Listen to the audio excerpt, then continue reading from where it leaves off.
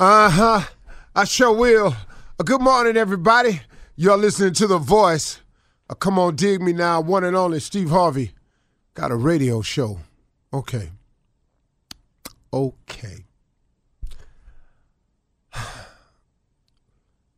Here's what I want to share with you. Stop complaining. So I had to you see how I let that one sit for a second? Stop complaining.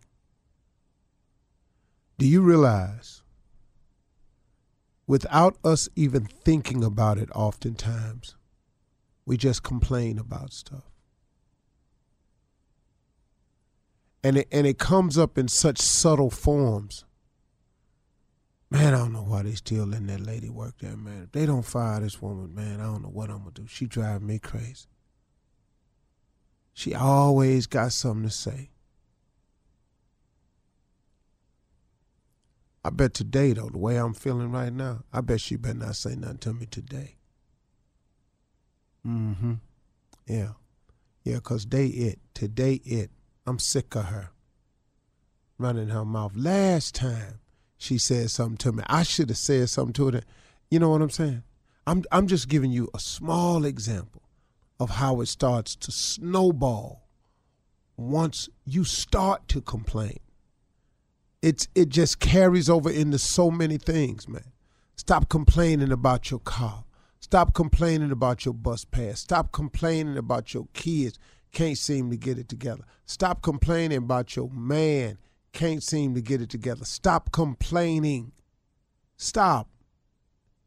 Have you noticed, I'm just asking, have you noticed that in all of your complaining, it has provided not one solution?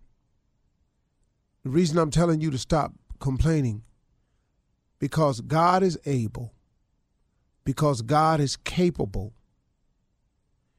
He is capable and able of fixing anything, capable and able of curing anything, capable and able of allowing you to get to adjusting to things, and capable and able to strengthen you to get through and change anything. But the key here is God is capable and God is able. A lot of times I find myself complaining because I have not used my greatest asset, and that's my relationship with God. You all have one. Now, you may not have nurtured it, but you have one because God created you as his child. He's available to you. Now, the fact that you ain't went to him, okay, once again, who fault is that? Stop complaining. Until you strengthen your relationship with God and formulate this relationship, you don't have enough weapons. You ain't got a big enough shield to fight this thing called life. It just keeps coming, man. And unless you develop a relationship with God, you need a partner in all of this. Maybe you got another route you're going to take. But every successful person I know personally has a relationship with God. I have some some people that's kind of up there in the success term in terms of business and money and statute. I'm just talking about that portion of success. And then I have a lot of people who are very successful in their spiritual life, who have become great men of God and women of God. But I look at all of them, and all of them have substantial amounts of, possessions and things like that. Also, most successful people I know have that. Even if you saw them never with a big lot of house and a lot of money or stuff like that, they had so much respect, so much love, so much power was given them from people that their life was rich in that area. Like a Martin Luther King or something like that, or Gandhi, or somebody who lived their life in service, or a Nelson Mandela who came out and just, man, people put stuff at their feet because of their service. So all successful people I know have that. Every last one of these people that I know, they have a relationship with God.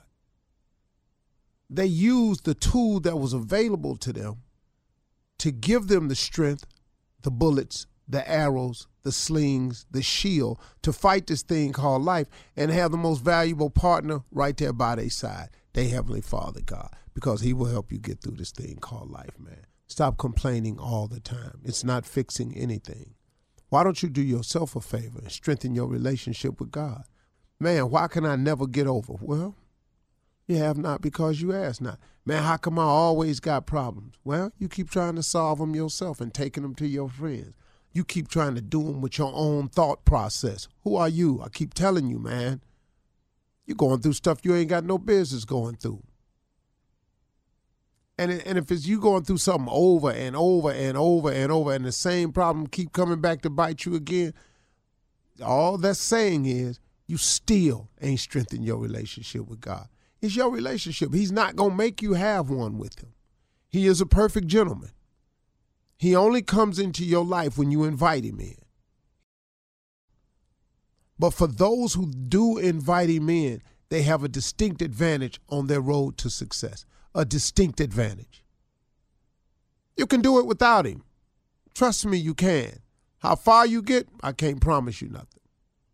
How well you handle it when you arrive there, I can't promise you nothing. How long you gonna stay there, I can't promise you nothing. How difficult it's going to be without him, I can't give you that. It's going to be far more difficult. But something can happen and you receive a measure of success and you think it's you and it's this move you made, and you can describe it as I got lucky. I happened to be in the right place at the right time. I got lucky. Lucky is usually how other people describe other people's success.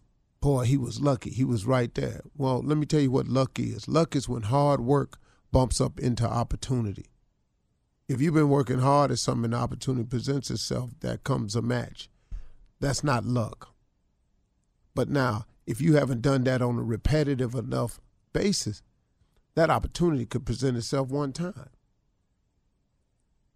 You got to reconnect. Stop complaining, man. Come on, listen to me. Stop complaining. It hasn't fixed a single thing in your life. And if you're a chronic complainer, it's because you really, really have not fixed your relationship with God. He'll smooth it out for you.